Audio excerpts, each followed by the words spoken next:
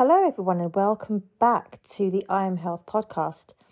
I wanted to address the topic of what is nutrition this week. So without further ado, let's get straight into it. So what is nutrition? Now, as simple as this question is, it can stir up quite a few answers, all of them not being 100% accurate that I have found over the years. So I wanted to explain what nutrition is simply and effectively. And I do, after all, agree that this is the best way to piece together how I help so many people day to day with their health. So the dictionary definition of nutrition reads, the process of providing or obtaining the food necessary for health and growth. And I do think this is a pretty good definition, for without food, and good quality food, may I add, health and growth processes can be compromised. So when our health and growth is compromised, the body becomes out of balance, and this is when illnesses can start manifesting. So health was seen as and achieved by living in accordance with the principle that man is part of nature and universe, and harmony was fostered with proper nutrition, water treatments, rest, sunshine and fasting. Makes sense really, but life has moved on since then and it's not as simple as that. But did you know that the body has the ability to heal itself if given the right conditions? Because the body does have its own innate intelligence.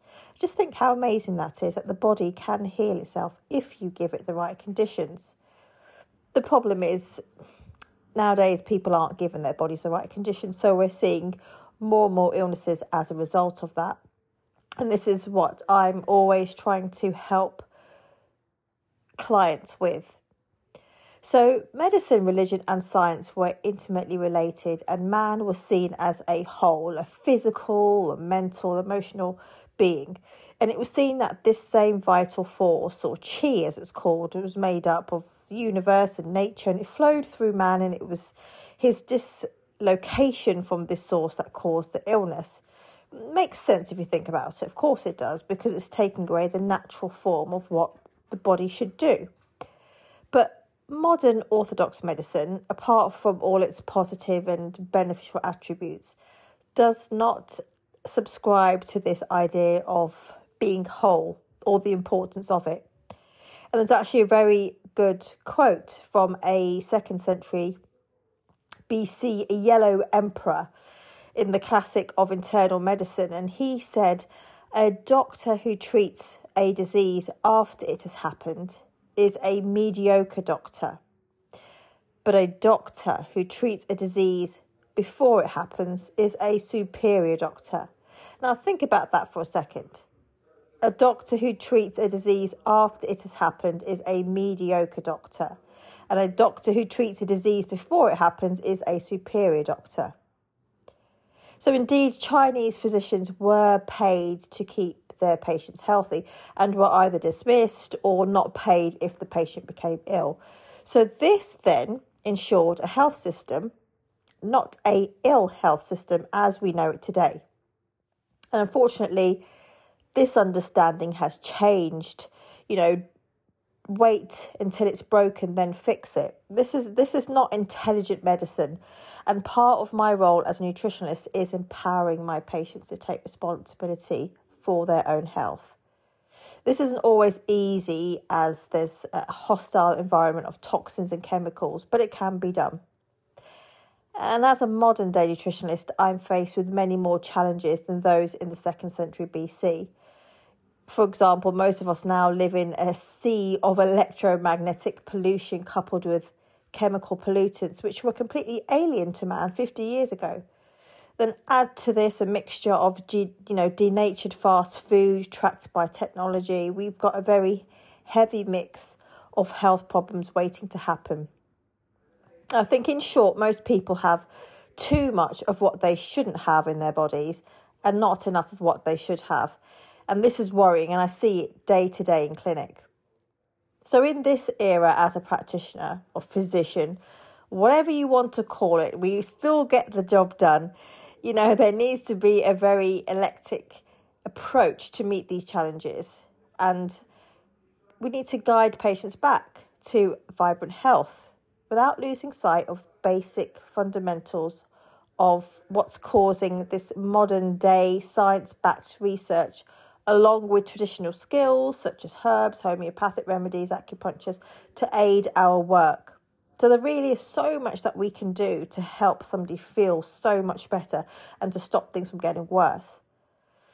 So these may be necessary to offset many of these suppressions brought through living in our modern times. And it's with all these stresses that seek to strangle the life force in our bodies.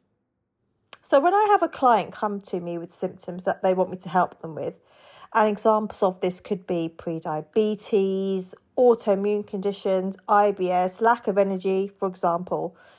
The list does go on, but it's just not what they eat that I look at. I investigate the root cause of their illness, symptoms, and I work backwards to clean up their food and life to help them feel better. So therefore, it prevents the build-up of other health concerns and illnesses that could occur. I'm always looking for that underlying cause of a person's dysfunction at the root. So I always think of the branches are like the symptoms that show themselves. A good example of this is skin conditions where steroid creams are topically applied. So if you think of this as the branch, without addressing the root cause to what's causing these skin conditions in the first place, this is the root.